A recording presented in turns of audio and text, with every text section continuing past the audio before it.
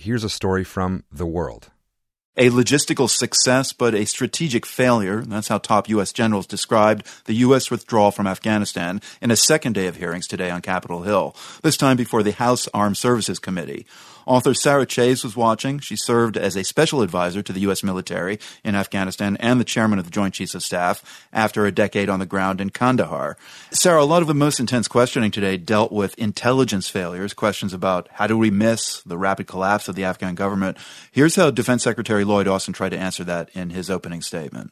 We need to consider some uncomfortable truths, that we did not fully comprehend the depth of corruption and poor leadership in their senior ranks, that we did not grasp the damaging effect of frequent and unexplained rotations by President Ghani of his commanders, that we did not anticipate the snowball effect caused by the deals that the Taliban commanders struck with local leaders in the wake of the Doha Agreement. Sarah, what do you make of that explanation for the lack of military intelligence? It's just stunning to me, but in a way not surprising. So much U.S. intelligence was focused on who we should kill, instead of being focused on the degree of corruption, not just in the ranks of the Afghan military, but throughout the government, and the effect that that would have on the willingness of Afghan citizens to take mortal risks for their own government. That information was being hammered on successive U.S. administrations for years. I was one of the hammerers and not at all alone. And so I find that very distressing. And then the snowball effect of the local deals. I think this is another really significant failing on the intelligence and military side, is misunderstanding how Afghans wage war.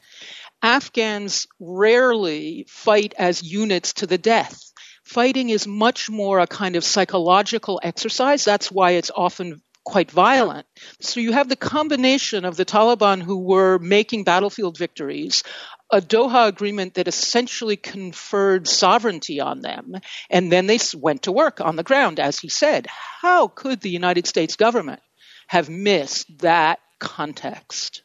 Joint Chiefs Chair General Mark Milley tried to provide an answer for how the U.S. failed to predict the Afghan government's collapse. Well, we can count the trucks and the guns and the units and all that. We can watch that from different techniques, but we can't measure a human heart from a machine. You got to be there to do that, and I think that was probably one of the most significant contributing factors to missing the deterioration in the morale of the Afghan army.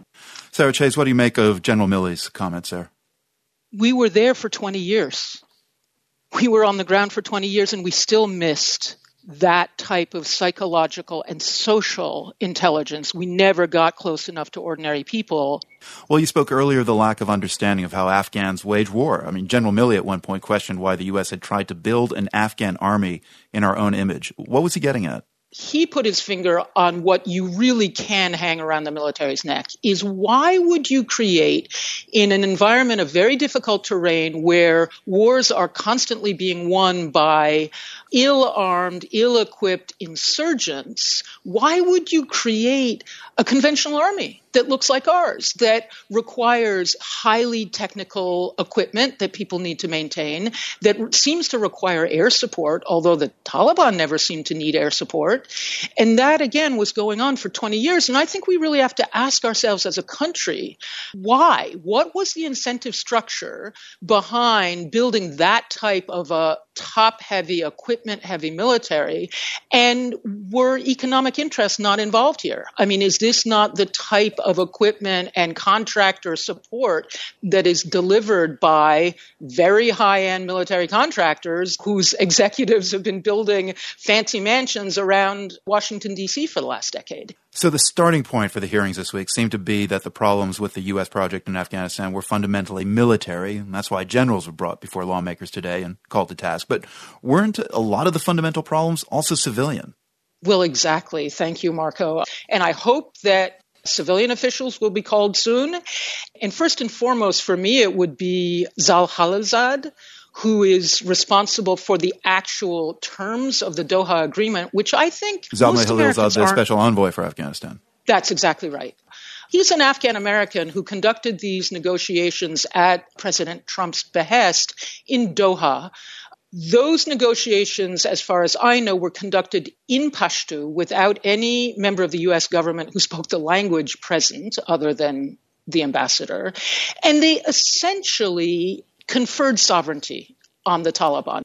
How would we expect an Afghan government not to be demoralized under those conditions?